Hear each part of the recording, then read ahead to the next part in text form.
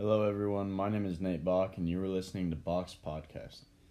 This week we are going to be talking about the positive effects that exercise has on stress.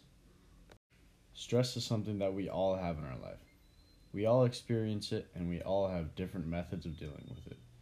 It could be reading, being in nature, or sleeping. It all depends on the person.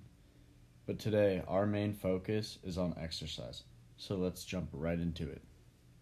Exercise is one of many ways to deal with daily stress. According to the Mayo Clinic in 2020, exercise increases the feel-good neurotransmitter called endorphins. These endorphins improve the mood of a person, resulting in lower stress levels. It is very important for an individual with stress to find some way to cope with it. The stress levels of the American people are increasing each year. According to a survey conducted by the American Psychological Association in 2008, more people reported physical and emotional anxiety symptoms due to stress than they did in 2007.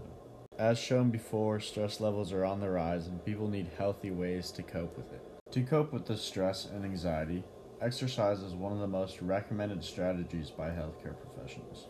The reason why healthcare professionals prefer exercise is because exercise has both physical and emotional benefits, including improving physical condition, fighting disease, improving mood, and reducing stress levels. You might ask, how does working out reduce stress levels? Well, according to Select Health, working out helps your body lower the amount of stress hormones like cortisol.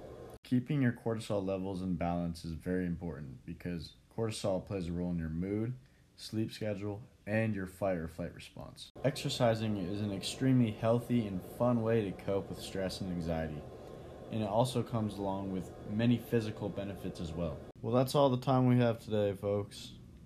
Thank you for tuning in. Be sure to tune in next week for Bach's podcast.